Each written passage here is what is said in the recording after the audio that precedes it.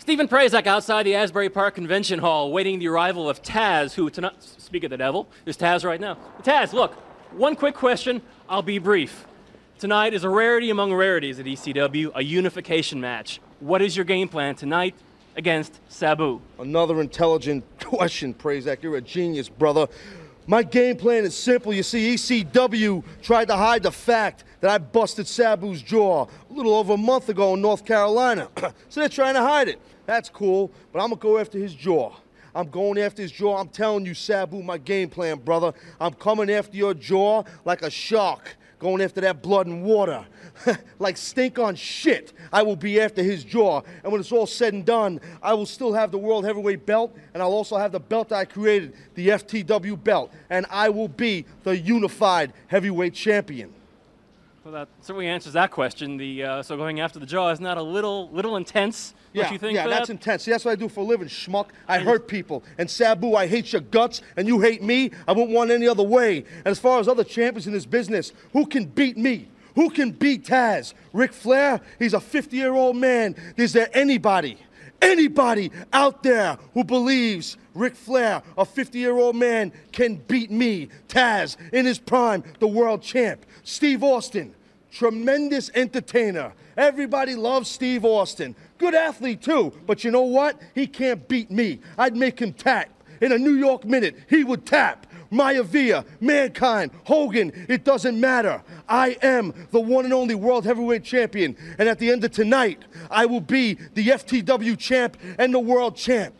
Because I'm Taz, the World Heavyweight Champion. Sabu, tonight, beat me if you can.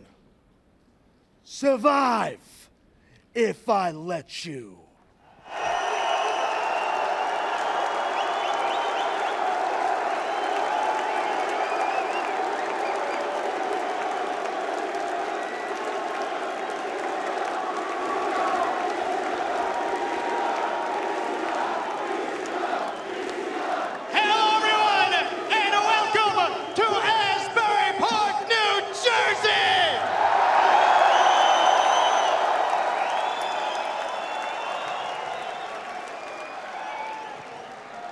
Tonight, we will crown an undisputed heavyweight champion of the world.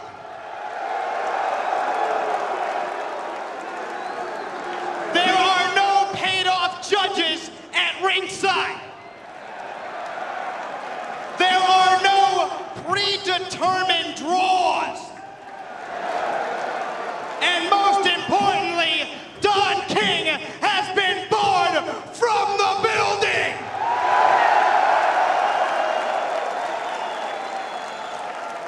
There can be only one, the recognized ECW heavyweight champion of the world, the human suplex machine, Taz. The unrecognized FTW champion, the suicidal, homicidal, genocidal, death-defying maniac, Sabu! We will crown one undisputed ECW heavyweight champion of the world live on pay-per-view. It's ECW's Living Dangerously!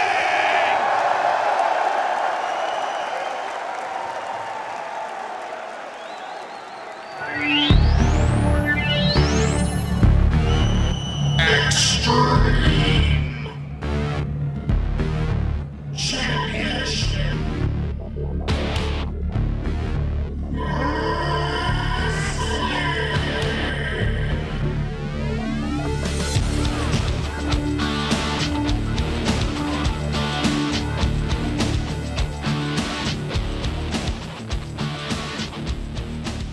Hello again, and welcome to another episode of the Retro Wrestling Podcast. I'm intern Alex, joined as always by the one and only, the greatest referee in professional wrestling history, Patrick Young. Patrick. The road to WrestleMania is nearing its exit. We are almost there. New York City. We're not going, but no. Too far away, but maybe Tampa next year with that hideous logo, we can be there. So what do you have for us from the news desk as we head into the busiest week in the world of pro wrestling? Well, Conor McGregor, real quick. just decides out of the blue he's retiring. Well, there were two stories about Conor McGregor this week. The New York Times reported that he was accused of sexual assault in Ireland. Now, he hasn't been charged with a crime there, and he was released. That's how they do there, is they bring you in for an interview and they release you, that you're not put on bond or bail or held, or they just question you and then they let you go. And then coincidentally, the same day he sent out that tweet. However, I don't think the two were connected. I do think it was a matter of coincidence that New York Times article came out. Conor's main problem is that the UFC used to give him a cut of his pay-per-view revenue, and he deserves it because his buy rates are through the roof. His name is what sells for most pay-per-views for them recently. Anyway. Exactly. Guys like him and John Jones bring in the buys. Yeah. And when they get Lesnar in there, he brings in the buys. Even when they had CM Punk, that pay-per-view did very, very well. So his last fight with Khabib did extraordinarily well, and he got a cut like 44% of the pay-per-view rev from that. So he's upset because the UFC has gotten into bed with ESPN, and they've moved from Fox to ESPN Plus, which is a streaming service which costs like $6 or $7 a month. And that gets you all the fight night cards. And that was supposed to be it. That was the original agreement. And that was fine. Everyone had no problem with that. Well, this past week, ESPN Plus has announced that they will be the only provider of UFC pay-per-views. You can't order them from UFC.com. You can't order them from DirecTV. You can't get them anywhere else. So you have to sign up for their streaming service and then pay another $60. So sort of like if the WWE Network said $9.99 and that'll be $60 for WrestleMania, please. Yeah. And so this is going to make numbers go down drastically because a lot of people don't want ESPN Plus. And a lot of people, especially older people that aren't familiar with signing up for things and using streaming platforms, are not going to be able to buy the pay-per-view. So the revenue and the buys are going to go way, way down. Right. So, from what I've read, Conor, in exchange for that revenue decreasing, wants an ownership stake of the UFC. And I kind of think he's entitled to it. They should consider it. Yeah. If they want to keep making money with him, they should consider that. Now, however, he does have a contract, and contracts don't work. You can't just say, I'm quitting, that's it. So he could be in litigation. Randy Couture went through this several years ago. The WWE goes through it with performers. Right. So I don't think he's actually done. But they're going to have to find out some sort of financial arrangement where Conor is happy. And keeping Conor happy, whether you like him or you hate him, he draws. Yes. And you're going to have to make it work. His cocky, arrogant ass is, in fact, the only person to be a dual champion. So, I mean, that... Well, there's actually been several since, but he was... He was the first, I right, mean. yeah. So, yeah. Certain people just completely think he's snobbish and a prick, and they just soon want... The same people that want to see him get his ass kicked, there's an equal amount of people that want to see him kick some ass. Yeah, right. Yeah. So he's the perfect draw. Right. And so they're just going to have to find some sort of arrangement to get him back in the ring. But much like wrestling retirements, Patrick, it's never say never. Never say never, especially with Conor McGregor. It does rhyme, actually. Yeah. So the SmackDown women's locker room, this is Wednesday. SmackDown was last night. They are all mad because their matches got scrapped. And what turned out to be supposedly a fatal four-way for the title turned into just Charlotte. Am I right? It was going to be a fatal four-way for a shot at Asuka's title at WrestleMania. So they have this belt. The SmackDown women's belt, let's face it, has been totally devalued. Yes. It is worthless. Yes.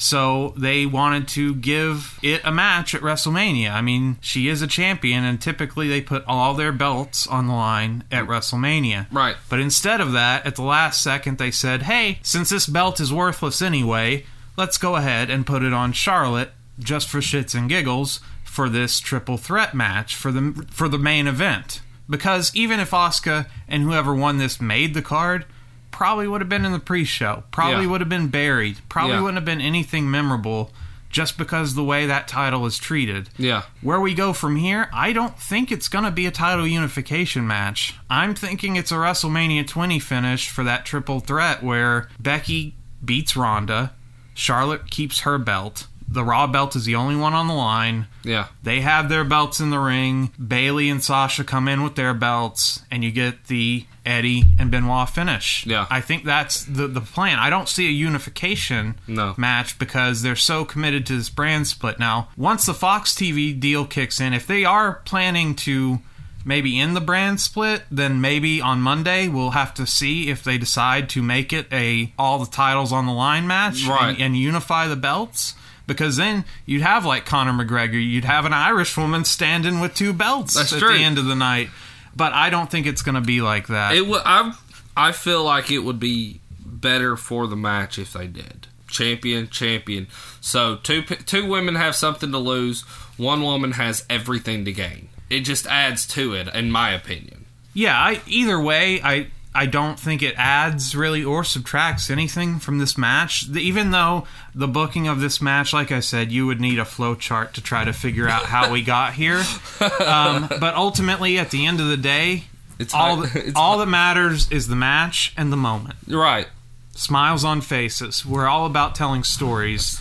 And when we go back in history, all we're going to remember is the WrestleMania moment. We're not going to remember all the bad stuff that happened before that. The other thing is that I think this match, I'm happy and thrilled that it is now official. It is the main event. It is closing the show. Yeah, the only problem that I think it'll face, and I don't think it'll face it as much as last year's WrestleMania main event, is just fatigue. Because right now I think we're already at 14 matches. They haven't even announced the Women's Battle Royal yet. That is a long time, Patrick. Yeah. And you're gassed. Yeah. The crowd could be gassed, but I think they will perk up for this main event. I think this is one that they're actually... It doesn't matter how long the show is, this match is going to get a good reaction. It's going to get the desired reaction. Yes. Also, on SmackDown, since we're on that topic real quick, finally, Kofi Kingston. It's set, man. It's another very strange build. So originally, Kofi, you can't have a title match because I want Kevin Owens in the title match. Okay, so then Kofi, you can't have a title match unless you win the gauntlet. Okay, you won the gauntlet. No, you lost the gauntlet. Sorry, no match. Okay, this week now, the New Day needs to win a gauntlet match. Then you can win. And Mr. McMahon is finally, I don't know what convinced him after all this time to just say, okay, go for it. Yeah. But he did, and we have Kofi and Daniel Bryan. So we have, I'd say, 3 major matches to really look forward to on this card. With That's the match to steal the show, I truly believe. Actually, its match placement could probably help it because it'll be in the middle of the show before the crowd's worn out. I just hope they give the win time to breathe because I think Kofi has to go over. Oh, yeah. And you have to have that spot with, Big E and Xavier in there with him. And I loved, because I didn't get to see the start of SmackDown, I just saw the ending. I love the fact that we had the tag team gauntlet and just the way it built and the way, they're scrapping through. They run through the first team, they're scrapping through, then they're attacked and put through a table. And it's like, how the fuck are they going to battle back? And it's like, holy shit, they did. And then last fucking minute, everything Big E has, he flips the table over. And they get the count-out win. It just built. And it made it so fucking awesome. Yeah, these gauntlet matches make for good TV. They do. They've gone to the well, I think, a little often on them lately. Yeah. But I have to say, as opposed to a bunch of talking segments and a bunch of other random BS that you get typically. Yeah. Like on that same episode of SmackDown, you had a terrible Kurt Angle retirement match that was advertised on Raw. AJ Styles, Kurt Angle, final SmackDown match. I expected, to see at least a halfway decent match. I know Kurt is in no condition these days to put on a classic. But right. I still thought, okay, this is intriguing. What do? Minute 29, Randy Orton runs in, RKO to AJ. I'd much rather have lengthier matches than just bullshit thrown out. Fuckovers, yeah. The Hart Foundation, without Jimmy Hart, is going into the Hall of Fame. Odd that he was left out, but I do think it may be because we are getting so many two-time Hall of Famers this year. That's true. Booker T, Bret the Hitman Hart, and Shawn Michaels will join the elite class with Ric Flair.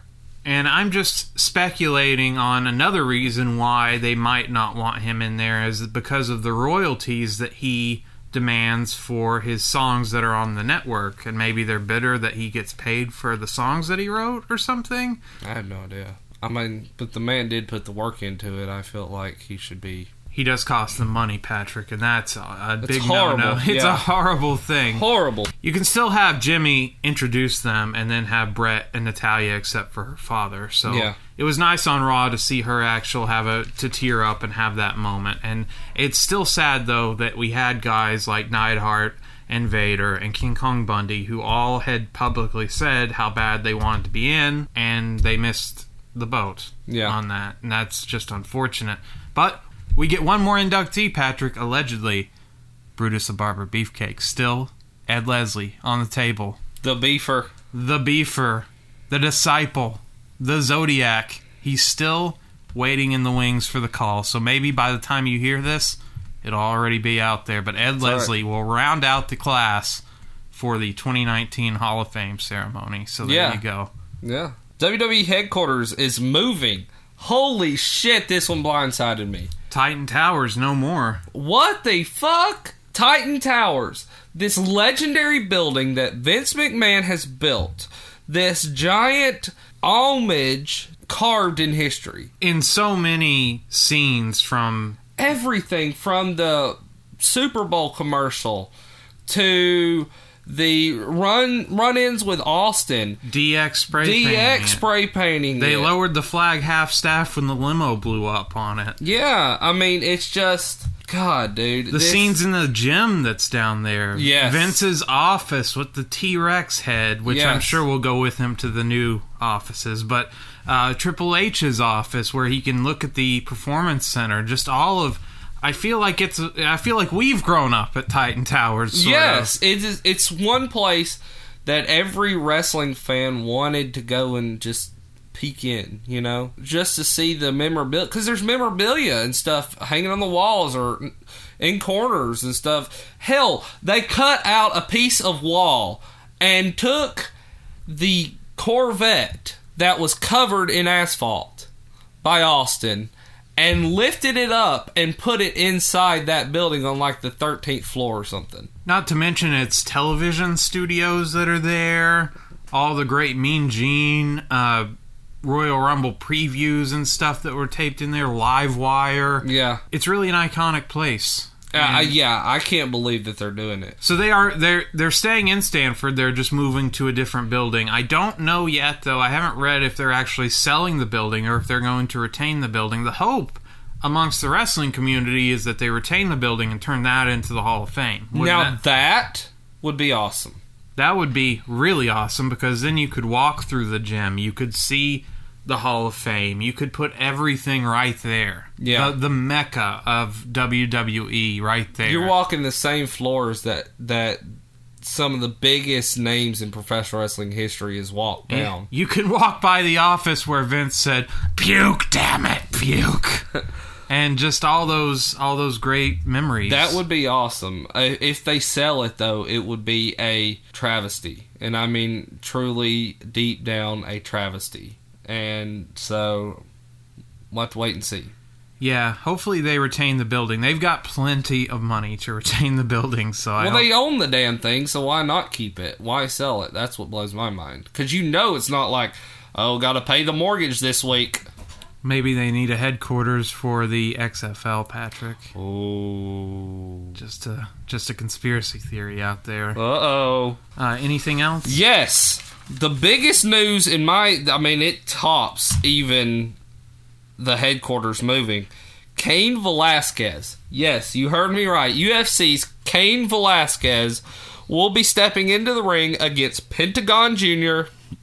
at AAA's Triple Mania. AAA's biggest show of the year, and they have Cain Velasquez going to step in the ring with probably one of the biggest AAA stars in 10 years, 15 years. Oh, yeah, Pentagon Jr. Yeah. Well, Kane does have wrestling ability. That's not his main primary focus. He's a BJJ guy. Right. But, I mean, this is the guy that beat the shit out of Brock Lesnar. Yeah. If Kane can take to pro wrestling as fast as Ronda Rousey did, then I think he'll do fine. Yeah. Don't expect too much. He's going to look great. Yeah. Don't expect him to do a shooting star press, you know. No. Don't expect a 5-star classic, but you got to start somewhere. Well, I mean, I'm blown away because of the fact I don't watch a lot of AAA. This match I'm going to go out of my way to try to find because I want to see this match. This has got the crowd reaction for those who aren't aware of it or those who aren't very close to the product to make them be like, ooh, I want to fucking find this. Kane had actually been to the WWE Performance Center and had shown interest in maybe signing with them. He ultimately chose this contract with AAA. We'll have to see how many matches or if this is a one-off deal or if he wants to get back into the octagon. I mean, UFC contracts, I do believe, don't allow pro wrestling unless you get special permission, so perhaps he's obtained that, or perhaps he's done. I'm not quite sure about Cain Velasquez. He's a very good candidate for pro wrestling. And especially if you're trying to reach a Latino market, he's definitely somebody that the WWE should keep on their radar.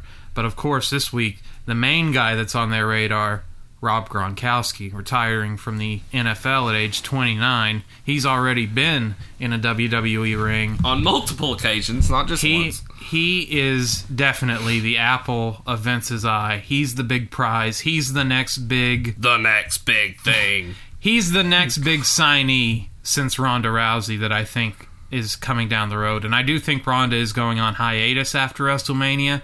So if Gronk moves right into that position as far as mainstream star, I think that would be Vince's dream come true. And this guy is, I mean, he is massive. He's a big dude. And he moves really well for his size. Oh, he's one of the best tight ends in pro football history. And he's only 29. He's only been in the league for 9 years. And already people are saying first ballot Hall of Fame. Yeah. So he's getting out while he's still pretty healthy. And he's got, 29. He's got, wrestlers don't hit their peak until they're 40. He's fucking younger than me, dude. He's younger than me. Yeah, he's definitely WWE bound, in my opinion. Vince is licking his chops, man. He wants him bad.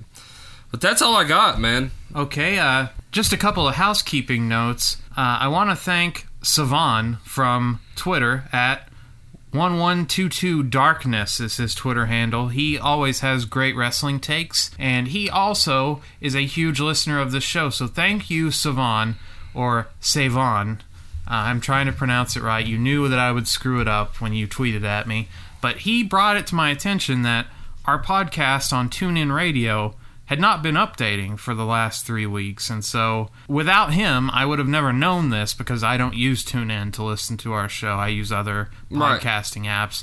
But I was able to get into contact with TuneIn. Not only did I fix our logo, because they had our old logo, which I still need to do on iTunes, by the way, but I also got the RSS feed.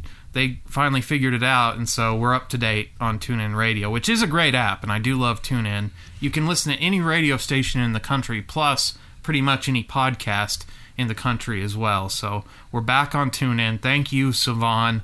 I appreciate it so much.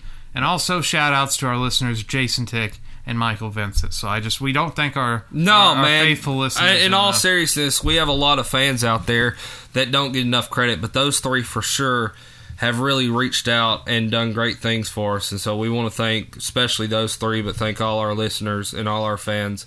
And as always, if there's anything that we can do for you, let us know, man. We're there. We'll do whatever it takes to find out what you want, what you need, whatever you want to get involved in with this sport. We'll do our best to do anything we can to help you. So thank you very much. Well, Patrick, it was a historic week in the world of pro wrestling, historically, because, of course, this was the week that WCW died back in 2001, March 26th, R.I.P. However, we've already done Final Nitro. You were not a part of that broadcast, sorry. That was Brenton. But since we'd already done Final Nitro, I wanted to do Final Thunder. That has not been uploaded to the network, so I just picked some random show from March. And we'd already done WCW's final show from March, so I wanted to do ECW's show. Not their final show, but a show from March was my reasoning behind this one. So I picked Living Dangerously from March 21st, 1999 in Asbury Park, New Jersey, home of the late Bam Bam Bigelow, at the Asbury Park Convention Hall in front of 3,900 people. And had Bam Bam still been under contract here, he was already in WCW. I mean, this would have been massive. Oh, yeah, man. And I mean, they did his spot without him tonight, Yeah. his Spike Dudley spot without him. But what could have been for Bam Bam Bigelow? We missed a dark match as Nova and Chris Chetty defeated Danny Doring and Roadkill in a tag team match. Hey, little side note, you're going to see Nova again. Yeah, Nova, I'm sure he got 2 paychecks. Actually, no, this is ECW. He got 0 paychecks. Stephen Prazak is outside the Asbury Park Convention Hall. He mentions tonight it's a unification match. The FTW World title, which is not an official title. So how do you unify an unofficial title? I don't know. It's going up against the ECW Championship, which is held by Taz. So Taz walks in, and Steve says, "Hey, Taz, what's your game plan tonight?" He says he's going to go after Sabu's jaw like stink on shit because he broke it in North Carolina, which I'm not sure if this was work or shoot, but it certainly looked like a shoot from the replay we saw later in the night. Dude, man, yeah, it looked like a shoot. And later on, because I thought it was like, oh, it's a work, they're working an injury angle. No, dude. When he caught him that first time in the match, you start seeing the blood just pour from his jaw. He really apparently had broken it pretty bad. What also might make it a shoot is that Taz didn't really focus on it as much as I thought he would in the match. Like, he made it such a big deal, and they showed the promo video showing the injury in North Carolina. I thought, oh, this is just going to be Taz stomping this guy's jaw for 30 minutes. Yeah. Didn't really go to it that much. He did early on, but then he just kind of backed off, and then he kind of fell into Sabu's game plan. And we'll talk about that later on. Of course, Taz says, "Beat me if you can. Survive if I let you." There you go. Yeah. We go inside the convention center with Joey Styles, and he's got a massive IFB, which is the name for his earpiece. That's the name of the earpiece they wear in news and production, and it is fucking massive. I'm glad you knew that, because there was not a chance in hell of me knowing that. Yeah, he pimps the main event. He says there's no paid-off judges at ringside, no predetermined draws, and no Don King. He's been barred from the building. This is off the heels of Holyfield Lewis, which apparently ended in a draw or something. I hate it, though, when wrestling feels so insecure and they have to mention boxing. And I hate, don't acknowledge other sports. Not even just boxing, other sports. No one gives a fuck.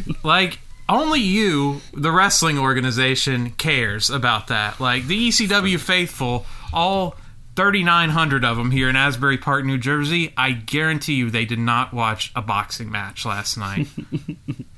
We get the ECW theme and we're off. First up, we got Super Crazy versus a super young-looking Yoshihiro Tajiri, the Japanese buzzsaw with his chili bowl haircut. Dude, he looks like he is fucking 15 years old. Yes, he's aged quite poorly. Sorry, Tajiri. I know that this is from 20 years ago, but he does. He looks 14 here, and today he looks 60. Yeah. And perhaps it's from his wrestling style. I love Tajiri, but I do too.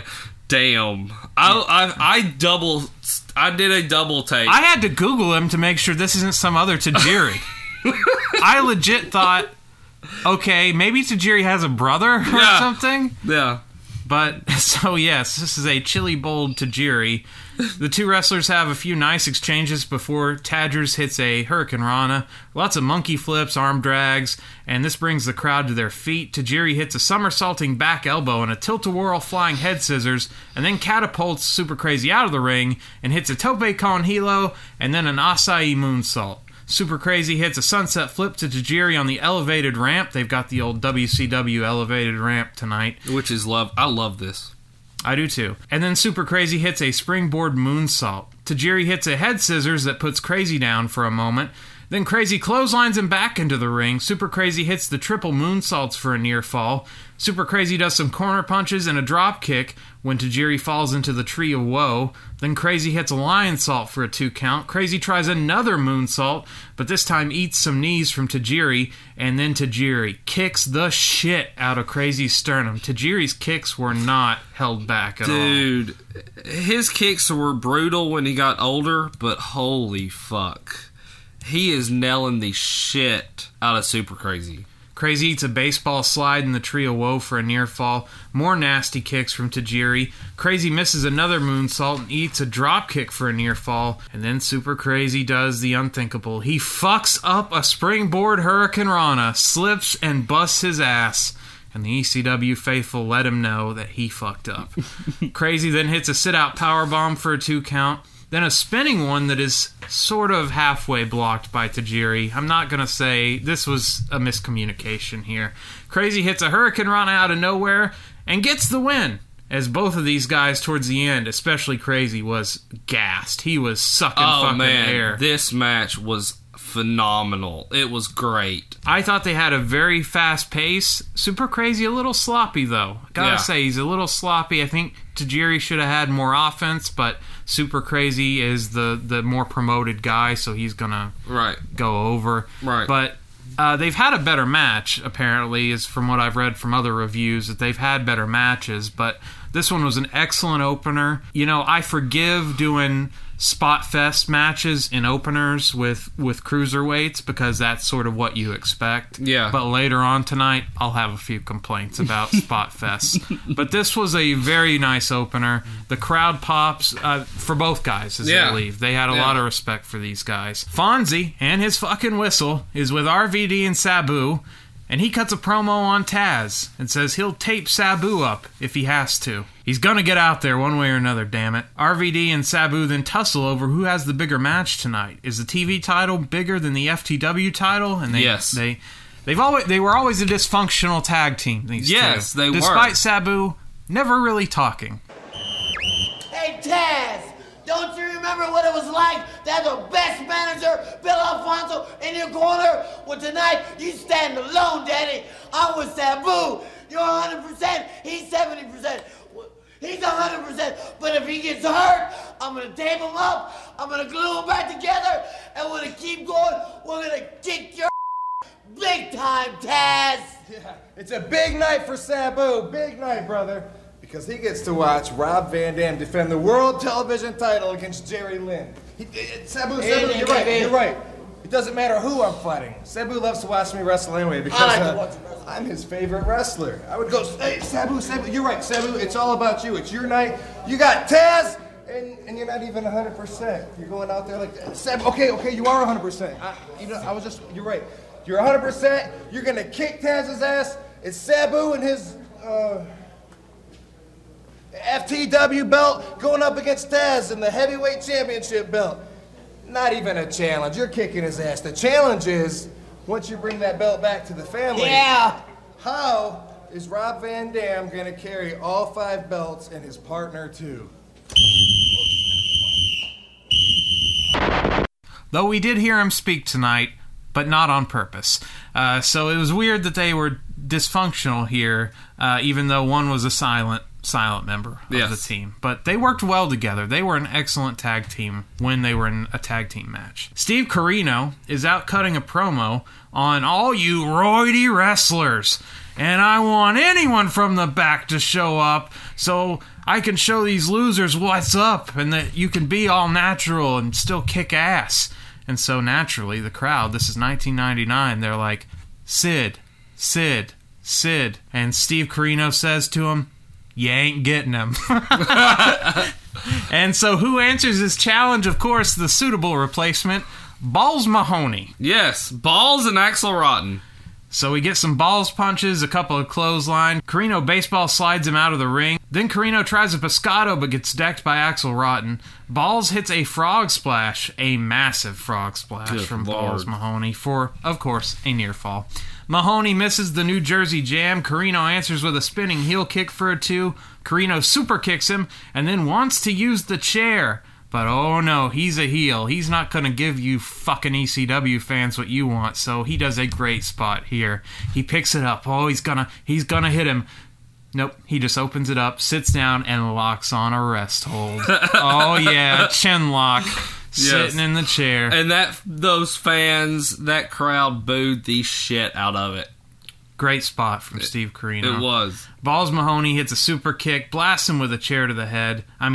Blasts him with a chair to the head, and wins the match. So what'd you think of this match, Patrick? I enjoyed the match. It was a decent match. It was good for what it was. Let's put it that way. Yeah, it was a squash match. It was just to give the fans what they wanted, to see the anti-ECW guy get his ass beat. Yeah. And he got it. A video recaps the Dudley Boys beating everyone. That's right, they've beaten everybody in the entire ECW. And then we get a recap of Mustafa turning on New Jack. The gangstas explode. What? And they're going to meet later tonight. But first, Antifaz del Norte is out to take on Little Guido. Who the fuck is this? He does not have a Wikipedia page, and I was too lazy to Google who Antifaz del Norte was. But it doesn't matter. Big Sal Graziano is out with Guido as the FBI was going through some turmoil here. Guido smacks the luchador and then clotheslines him, drops an elbow, tries a cross arm breaker, but Norte gets the ropes in ECW. Norte then super kicks Guido, hits a springboard missile drop kick, a corkscrew plancha to Guido out on the outside, and then Guido lands a powerbomb for 2 to slow down the luchador. We got a chop battle and Norte hits a gourd buster for a 2. Guido catches Norte off the middle rope with a Russian leg sweep. The fans chant for Tracy Smothers. He says to the fans, "You ain't getting him." So we have a lot of fans not getting what they want. Boring chance as Guido and Norte sort of just slow things down here as the match comes to a crawl. But then Big Sal catches Norte, who is trying a pescado. He puts him through a table, slides him in, Sicilian crab, and Del Norte taps out to Little Guido. So there you go. What do you think of this match, Patrick? It was shit. It was shit. The best part of the match was when Tracy Smothers and Tommy Rich comes out and after the match, and they have their whole blow up. That was the best part of the match for me. The match was secondary. This was all to build up to this angle. So Tracy Smothers comes out to confront Guido and the FBI. Then he decks Guido. Then Tommy Rich and Sal get into it verbally, and Guido and Rich just take off to the back. There you go. Joey Styles pimps ECWWrestling.com. I don't think it's there anymore. Jerry Lynn is out to challenge RVD for the TV title, and RVD chants fill the arena for heel RVD, who he wrestles too good to be a heel. Yeah. And it's been like that since he started in ECW. But yet, here we are. He's getting cheered. He's the whole fucking show, and the world knows it. The match starts slow by their standards, though. Lynn clotheslines RVD, sends him out to regroup. Lynn hits a somersaulting senton off the apron to RVD. Lynn baseball slides him into the front row. Then Lynn hits a springboard spinning high cross into the front row to hit RVD. They get into the ring, and RVD gets kicked as he was trying a springboard and gets thrown back to the outside of the ring again. RVD, though, catches Lynn with a leg drop, who was draped over the guardrail. Then he hits a plancha off the guardrail to Lynn out in the crowd. These guys just love diving into the crowd. RVD hits a leg drop off the guardrail to Lynn, who was laying under the ropes. Fonzie tosses in a chair. RVD puts Lynn in a surfboard, and then pops him in the air and drops him on the chair. Lynn hits a springboard sunset flip, power bomb to RVD for a near fall. Lynn gets back body dropped on the chair, but then hits an inverted DDT to RVD on the chair for a near fall. Fonzie misses a chair shot. Lynn dodges a Van Daminator and leg drops RVD on the chair for a near fall. Lynn and RVD battle it out on the turnbuckle with the chair, but RVD hits a Van Daminator that sends Lynn flying off the turnbuckle through a table on the ringside area. Ouch. RVD then hits a split-legged moonsault, but Lynn blocks it with a chair on his knees, which actually would have fucked up his knees more. Sunset flip by Lynn is countered with a head chair shot by RVD. They exchange multiple near-fall attempts. Then Lynn hits a bridging German that takes John Finnegan out. No worries, though. Lynn goes to the turnbuckle and hits a tornado DDT to RVD through a table that doesn't break. They finally spent the money on the good table. Bad idea. Ouch. This was an insane spot. Dude, and it looked so painful when that damn thing didn't break. RVD then hits Rolling Thunder for a near fall when the men regain consciousness. Lynn finally gets his Tornado DDT in the ring for a near fall. But then, in ECW, where there are no rules, ding, ding, ding, time limit draw. Lynn says 5 more minutes, and John Finnegan says, sure, why not? Lynn hits a leaping pile driver for a 2 count, but then the chair gets tossed into Jerry Lynn's hands, and he hadn't studied tape, never catched the chair. The Van Daminator connects, 5-star frog splash, and RVD retains his TV belt. Both men get a standing ovation, and that is the end of RVD and Jerry Lynn. The greatest match, athletic-wise, in ECW history you just saw. Well, they had multiple matches. Yeah, but this is the one that everybody rewatches over and over again. I'm not sure about that one. I think there's others that are actually more regarded as better. But this is a very good match, and it just makes me wish that it was RVD and Taz tonight instead of Sabu and Taz. Just because of Sabu's style does not mesh with Taz. And also, RVD, he is a star. Yeah. He is an absolute star. Yeah. Why is he mid-card fodder? Why is he mid-card champion here in 1999? You know, I get it in 97, but 99, it's time to give him the big push. Make him the star of your company. Yeah. He already gets the biggest ovation. He has the best moveset. He's got the best promos. Everything about him. He did make that TV title mean more than their world title. I truly believe that. Well, he definitely did. Well, and they had to flip the world title so many times because people leaving. Yeah. That they kept the TV belt on RVD, but they should have put the world title belt on him. Big mistake. And these guys delivered match of the night easily. Easily. Not even close. Both men get a standing ovation. And then we go to a promo that plays for Taz and Sabu as read by Paul Heyman. And I'll include it here because Paul Heyman is an orator like no other. He can really just... It's beautiful. Oh, it is beautiful. Yeah. And that's the beauty of Paul Heyman. Yeah. And so that's why... He can make wine out of water, shit out of... I mean, he can make gold out of shit. They were hardcore before hardcore was cool. The single most intense rivalry in ECW history is without question Sabu versus Taz. A feud so extreme, they main evented our very first pay-per-view on Sunday night, April 13th, 1997, from Philadelphia, Pennsylvania. And now that Sabu is the FTW World Champion and Taz is the ECW World Champion, both men have been playing a game of one-upmanship with each other.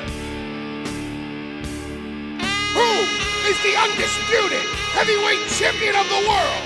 The suicidal, homicidal, genocidal, death-defying Sabu, or the human suplex machine Taz? We find out tonight, live on pay-per-view at ECW Living Dangerously. Like, he can make gold out of shit. And so he's just that talented, and he makes this sound so great. Jasmine St. Clair, a porn star, was set to make a huge impact on the pay-per-view tonight, but Francine... Catfight! And that's that segment. Why do we have this segment? I don't know. It's questionable why they included that. I have no idea. You gotta fill that 3 hours some way, don't you, Patrick? That's true. Time for the Gangstas Explode. Garbage brawling. Plunder at its worst. I love this. Of course you fucking love. You love Plunder. You're the king of Plunder. I love New Jack though. It's just New Jack. Jeremy Young is great, man. He is a terrible wrestler. He is a terrible wrestler. Keyword wrestler. Okay, as a personality, You know, his promos where he curses up a storm, where he's slicing people's heads open, where he's diving off very high things.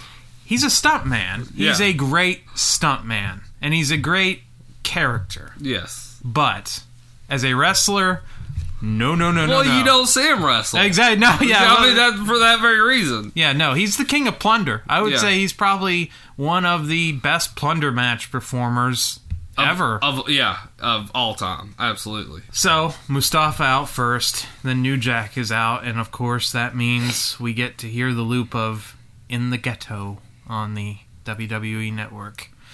And so, why is that the only song they'll play on the WWE Network? Well, originally... It was Tupac, wasn't it? It was a Dr. Dre song originally, and when the network first launched and they put all the ECW pay-per-views on, they just cut New Jack matches because they didn't know what to put there. They couldn't figure out what to dub over, and they finally found In the Ghetto.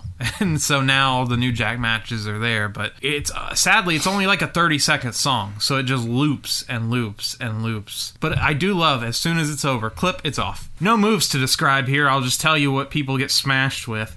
New Jack smashes a crutch over Mustafa, then a keyboard, like a PC keyboard over Mustafa. Then he takes a golf club and a sign and clubs Mustafa in the balls with his golf club. Which is painful as hell, I'm assuming. It looked like he did not hold back at all. No, it looked painful. Well, these guys are friends, so I'm sure he was like, yeah, you want to do this spot? Yeah. And I'm sure later on Mustafa's like, bad idea. Yeah, what the fuck, dude? He had his nuts were probably swollen to the size of a grapefruit. Fucking WWF title belt. Mustafa then takes, the most vicious weapon of all, a Fisher-Price lawnmower. Yes! And smashes him with it and a bucket. New Jack hits another keyboard shot, and then the guitar, which, they didn't spring for the right guitar, and so when he pops him with it, the majority of the guitar goes flying into the crowd. Luckily, the CCW crowd was nice and gave Mr. New Jack the rest of his guitar with all the powder in it. And he used the half of the guitar to pop Mustafa. Then it's time for the New Jack finish. As they brawl through the crowd, New Jack hits him with a chair. He tapes Mustafa to a table, which I found was a little unnecessary. But duct tapes him. Yes, duct tapes him. And to his credit, to New Jack's credit, of all the dives that I've seen him do, this one was one of the safer ones because he did dive off something very high, the balcony. He was like 3 stories up. He was high. He was not 3 stories up, but he was very high. But he did land on his legs and then smash the table. He did do this as safe as you can possibly do this. Both competitors need help to get to the ring. Nice of them to get dragged back in there. And luckily, I was shocked, since this is ECW, that New Jack scored the pinfall. Yeah. Because I was almost saying Mustafa's about to kick out. Yeah. And had I not had that marker on the network, I would have bet you $100 that Mustafa is going to now kick out from this. Plunder match. Don't think the Gangsters getting back together, especially with what happens next, as the Dudleys then come in and put the boots to New Jack and Mustafa. I thought, okay, they're going to reunite here. Mustafa's going to save his friend. No. Just stands there. Yeah. Not involved in this at all. So, Joel Gertner then comes in and does his bit. Well. As the ladies already know, I'm not a player. I just crush a lot. And as all the shorties can tell you, I'm not just alright, I'm dynamite. So sit on my pelvis, and you'll feel the shit that killed Elvis.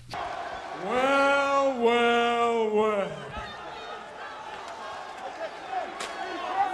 As the ladies already know, I'm not a player, I just crush a lot. And as the shorties all can tell you, I'm not just alright, I'm Dolomite.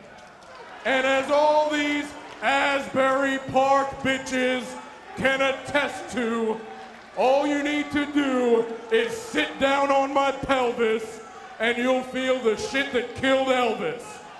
However, what I would like New Jack to know is that the OG, that stands before you, the man who almost grabbed a bottle of Old English 800 and smashed him upside the grill.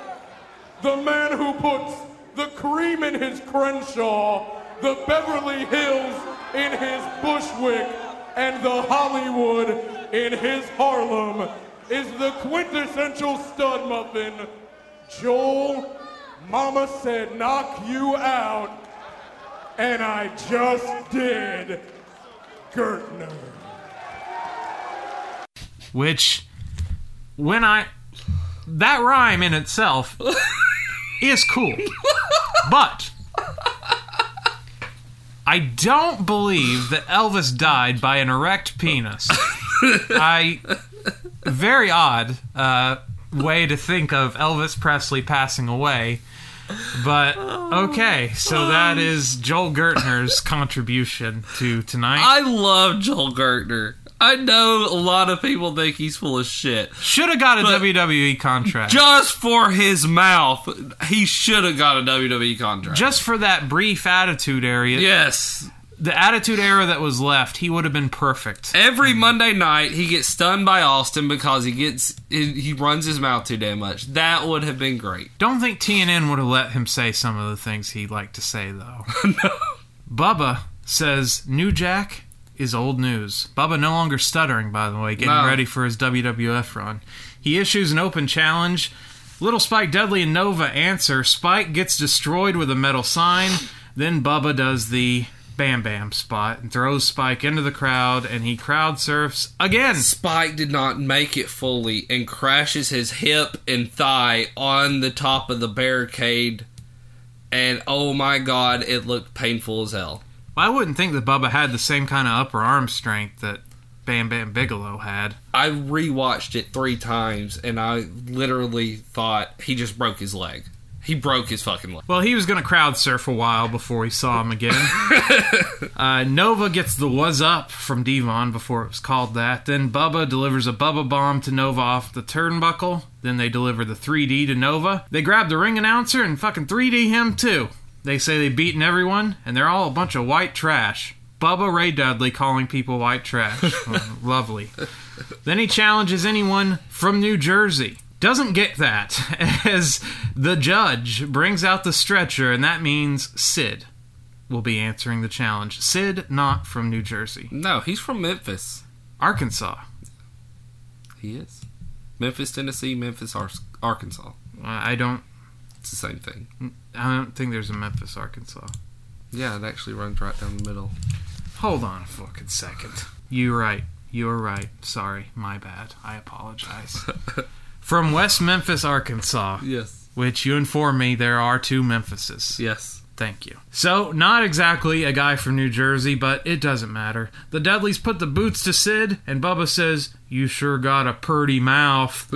Then Sid double choke slams him. Powerbombs Devon. I was like, oh, he's going to powerbomb Bubba. He's going to do it? No. No. Not a chance. Too fat. I would love to have seen that, though. Spike then takes out Bubba as Sid puts down Devon on the stretcher. Spike clotheslines Devon off the stretcher and then guillotine leg drops Bubba. Sid just drops the stretcher on Devon, which looked like it really fucking hurt out on the apron. Acid drop to Bubba, and then he gets a pinfall in this match. Weird ass match that was not a match that apparently just became a match. Anything goes on ECW. You never know what to expect. So Sid and Little Spike Dudley, you think, oh, new tag team. So we get Big Sid Chance. And then Spike is like, yeah, man, we did it. And then he gets a powerbomb. That's not good enough for Sid. Sid powerbombs him off the ramp through a table. Yes. Lovely. Spike Dudley did not make enough money for the abuse. No, because this man did some of the most painful falls and painful moves that I have ever seen anyone take. At least there was a table to break his fall. On his head. Giant Sid Chance, and then we go to Shane Douglas's retirement announcement. It's the end of the triple threat, Patrick, as Shane Douglas has signed a contract with that damn WCW, so he's going to give his boots away, which I thought was kind of nasty because they're used wrestling boots. Also, I don't think Justin Credible or Lance Storm have the same size feet as one Shane Douglas. So I was kind of like, this doesn't make any sense. They came out and interrupted him. Well, right, because they came out to interrupt and they argued about who would be getting the boots. Right. But then he says, oh no, these are for Tommy Dreamer, which makes 0 sense, but whatever. So Tommy Dreamer gets the boots, the magic boots. So he is now the franchise. That is how you determine the franchise. It's like the sword and the stone, Patrick. It has all the powers. Whoever can grab the boots. The old boots of Shane Douglas is the franchise. Then everyone gets kendo stick shots from Credible and Storm. So there you go. Credible, Storm, Jason, the world's sexiest man, and Dawn Marie, who is posing as Beulah McGillicuddy, are out next. They're taking on Dreamer and Douglas, who is with Francine. Pretty even matchup at first. Douglas hits a long delayed vertical suplex to Credible. They have a chop battle. Douglas flapjacks him off a high spot. Then Dreamer hits a diving elbow to Credible as he tags in. Spinebuster to Credible. Terry Funk chants here for some reason. I don't know why they expected him. Sloppy press slam from Franchise to Storm onto Dreamer's knee. Almost cracked him on his head.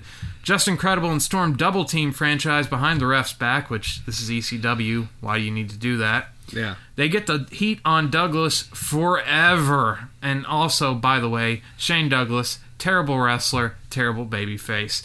Dreamer gets the hot tag, hits a Russian leg sweep to Credible. Then they all end up on the outside and brawl. Dreamer hits a power slam to Storm for a near fall. A Dreamer driver to Storm for a 2 count. Storm super kicks Credible. Storm and Credible suplex Dreamer on the ramp. Then Dreamer hits a second rope cutter to Credible and finally tags in Douglas. Douglas fakes turning on Dreamer. He even gives him the middle finger. But then he takes out his old triple threat companion, Storm and Credible, and proves Joey Styles wrong. We get a cat fight between the fake Beulah and Francine. Francine brings Dreamer a ladder, and he flings Credible on it. Then he hits a high cross to Storm for 2. Then they do the catapult ladder spot, which is so dangerous to Credible and Storm. I mean, this is the thing that almost destroyed Joey Mercury's face. Almost took his eyes out. Yeah. But it's done safely here. This only, of course, gets near falls.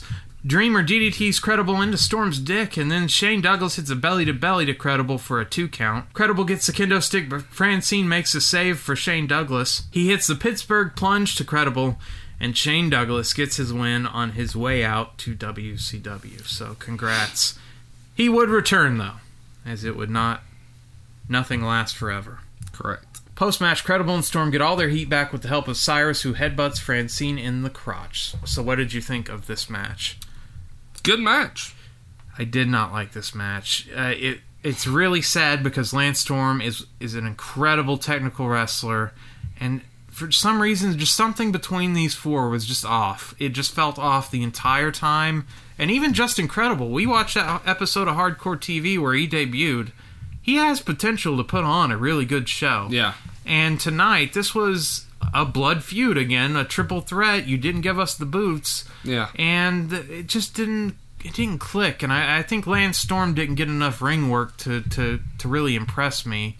And also, I've never been impressed with Shane Douglas, and so this tag match just didn't do it for me. This was one of those matches where I really had to put the working boots on to get through.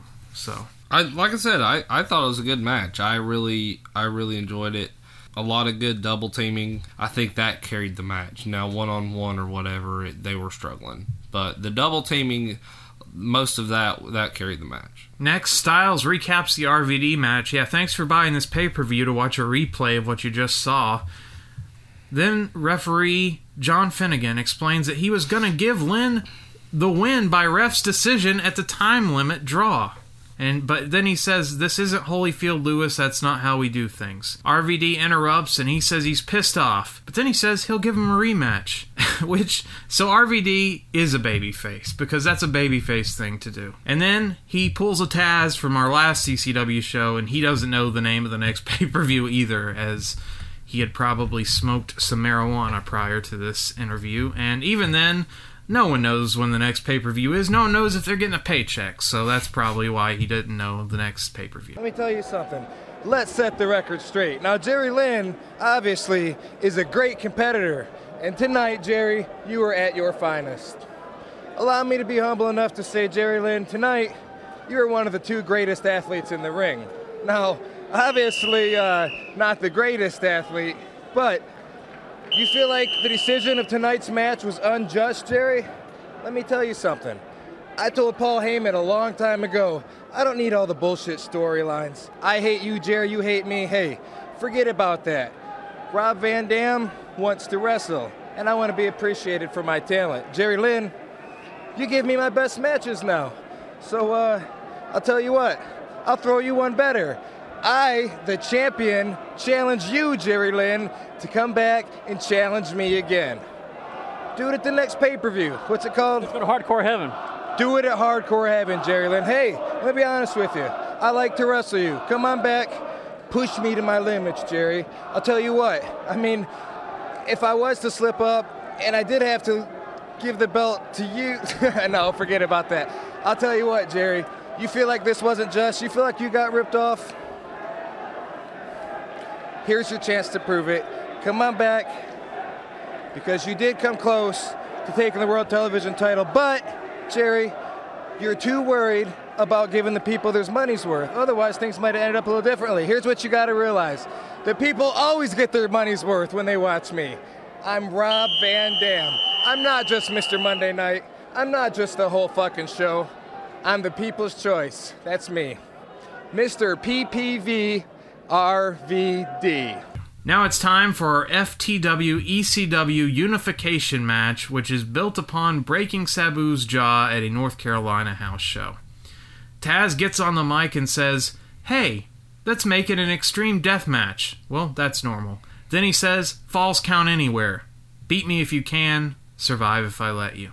So, nice of Taz to play into Sabu's strong suit here. Yeah. Let's make it more extreme than usual. Yeah. Even though I'm a technical suplex machine wrestling animal. Yeah. I just thought very weird, but he is a babyface, so I guess I can see him doing that. But still very odd. I would have been like, no, let's make this ground-based mat wrestling. Let's see how you do then, Sabu. Yeah. See how you do with wrist locks. Sabu just goes on defense because he knows he can't out-wrestle Taz, so he's just scrambling to get away from Taz's grip.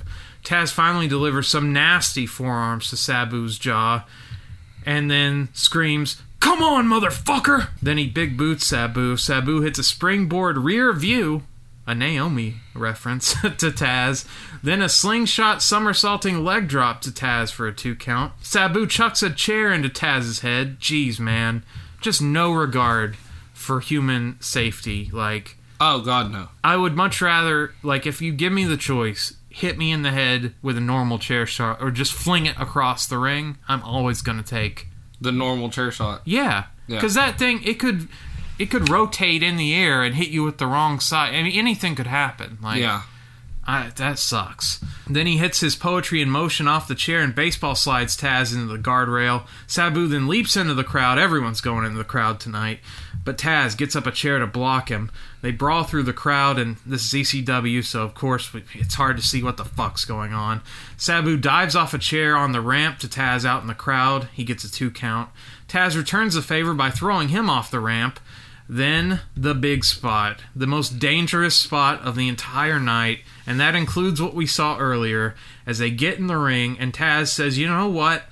Let's do a belly-to-belly." And Sabu says, "Sure." And Taz says, "You know what we should do? Over the ropes." And Sabu said, "Cool, let's do it." So he gets belly-to-bellied over the ropes through a table, which takes out the camera cable, so they almost fuck up the entire broadcast here as he just fucking crashes. This is scary as shit, man. Like, it was very scary. Not in a million years am I doing that. Not even... At least there was a table there instead of just the bare concrete. But I bet even if bare concrete, Sabu would be like, "Yeah, sure, I don't care." Yeah, fuck it, I'll do it. Taz drops Sabu's injured jaw on the guardrail. Taz says, "Fuck him, you cocksucker!" And then Sabu fishhooks him and then decks him with a chair.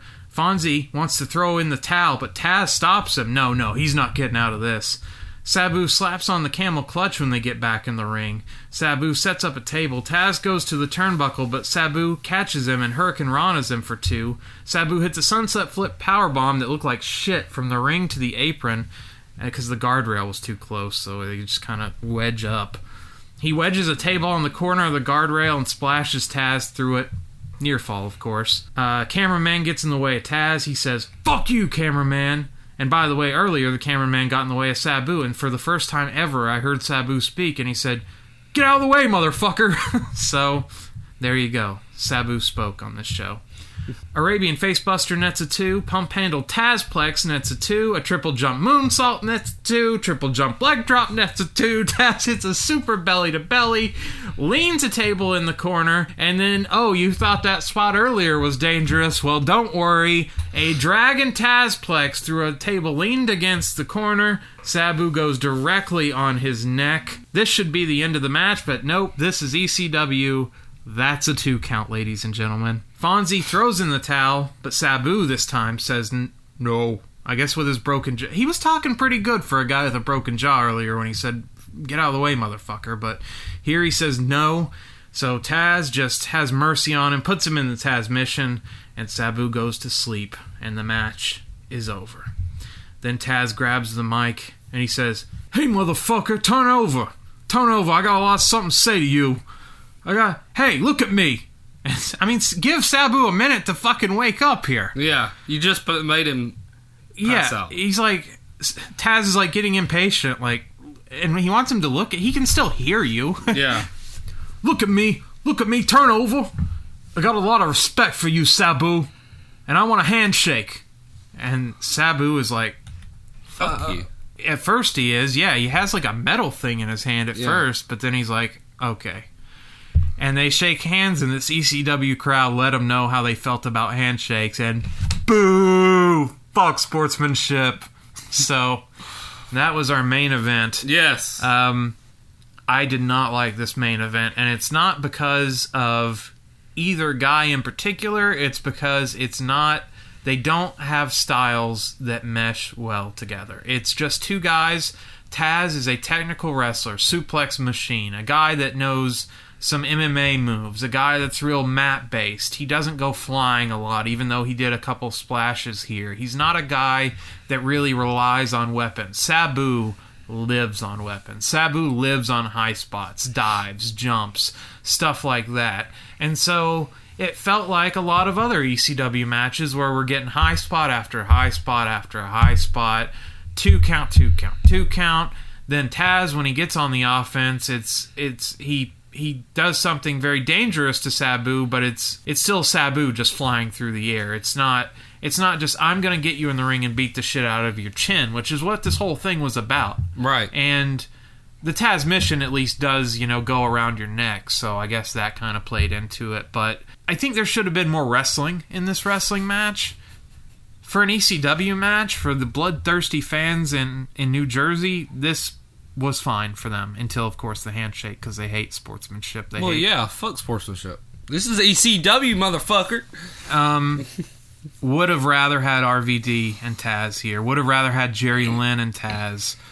Anybody, even Credible. I would have taken Credible. Anybody, Lance Storm and Taz would have been awesome. Like, if you build them up enough. Because instead of giving us the same superstars over and over again, as much shit as Heyman and Vince McMahon give WCW for keeping the same guys on top, they kind of had the same problem in ECW until the guys took paychecks and left. I would have rebooked the main event, but for an ECW main event, it was fine. The show just really dragged for me, and I can't really explain why. I think it's because a lot of what I mentioned in the main event of just high spots and very indie style. Yeah. Let's just get all our shit in.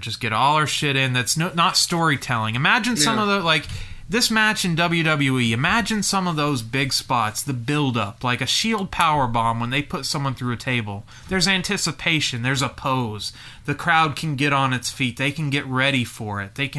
You see it coming. It's not just one right after the other. And you never know when the finish is. So when the finish does come, it's just kind of flat. Yeah. So that's my criticism of the show overall. I love the opening match with Tajiri. Thought he did great. And I loved the Jerry Lynn RVD match. Those are my 2 recommendations from this card. The rest of it, standard ECW fare. Sid was utilized perfectly. I cannot believe WCW paid this guy and made him their fucking world champion a few months later. Yeah. That's how you use Sid. That's how you use New Jack. That's one thing Heyman did do well. Guys that are limited. Yeah. At this point in their careers, Sid in particular, utilize what they're good at and get them out of there. Yeah. Give the fans what they want and get them out of there. Yeah. They're not meant to do 20-minute matches. So what were your thoughts on Living Dangerously 1999? I enjoyed the pay-per-view, miraculously. I loved the start. Tajiri and Super Crazy. It kind of died for me on Carino and Balls, which I'm sad to say because I love all 3 of those men involved. Guido and whoever the hell this dude is, I could care less. The best part of it was Tommy Rich and if the match is about the FBI breaking up, just have the FBI wrestle each other. Just have Smothers and Tommy Rich have in the them match. talking shit to each other and then break into a brawl and be done with it. Jerry Lynn, RVD, unbelievable match. Mustafa, New Jack, loved it. Great match. Personally, You'll never hear that from me. I loved it. Of course, you're the king of fucking plunder. You need to change your name to the King of Plunder, not the greatest referee. Incredible and Storm versus Douglas and Dreamer. It was what it was. Just didn't do it for me. Sabu, Taz, it was what it was. I mean, if I had to pick Super Crazy Tajiri, Jerry Lynn RVD, and Mustafa and New Jack, that's my 3. Strictly because you are not a big fan of it, but I really enjoyed Mustafa and New Jack. That was almost up there with me as Jerry Lynn and RVD. Oh, you are crazy. On a whole nother level. Oh, jeez. Whole nother level of entertainment. The podcast is over. This is the last episode. You've just killed the podcast. Thank you. Oh, my goodness. On a whole nother This is level. the first time anyone's compared Jerry Lynn to New Jack. So congratulations. On a whole nother level. Athleticism in their match, Plunder in the other one. On a whole nother level, it was excitement, and the build, excitement-wise, was the same. One didn't have a Fisher-Price lawnmower. So, Patrick, on our rating scale, Hornswoggle to Giant Gonzalez, where do you rank Living Dangerously from 1999? Suddenly, I'm dominant. I'm giving it a Sid. I am going to give it a New Jack. There we go, yeah. A Plunder. Oh, you gave it a Sid. Wow. I gave it a High Sid, marks. yes. Congrats. Yes. Sid getting a shout out.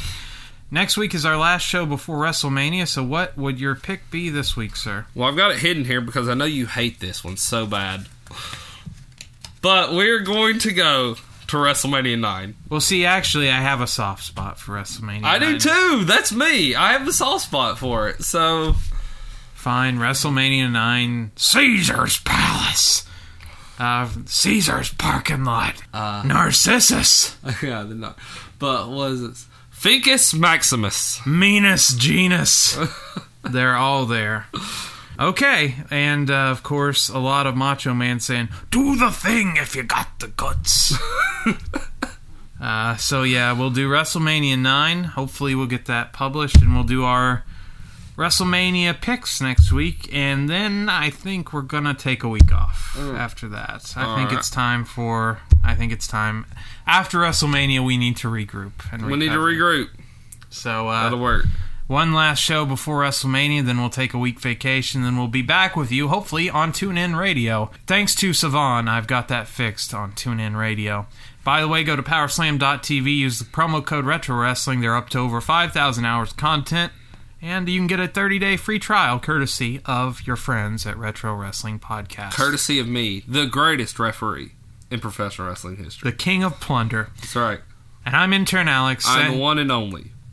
We're screwing it up. Okay. What are you? Start again.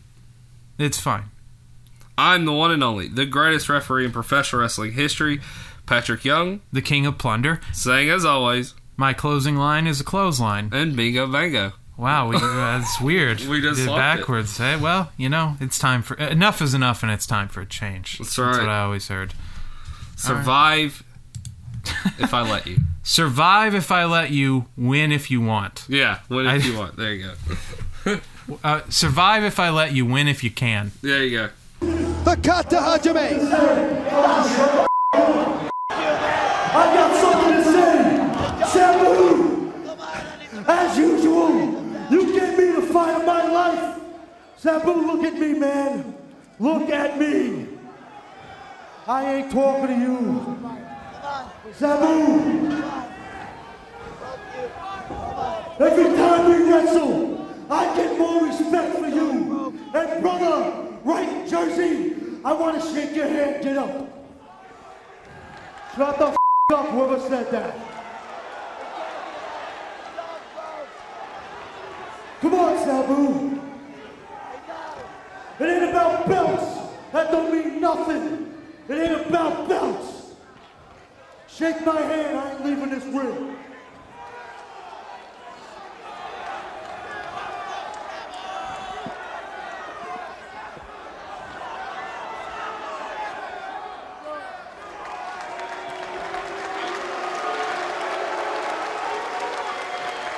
Are you tired of the same old pro wrestling?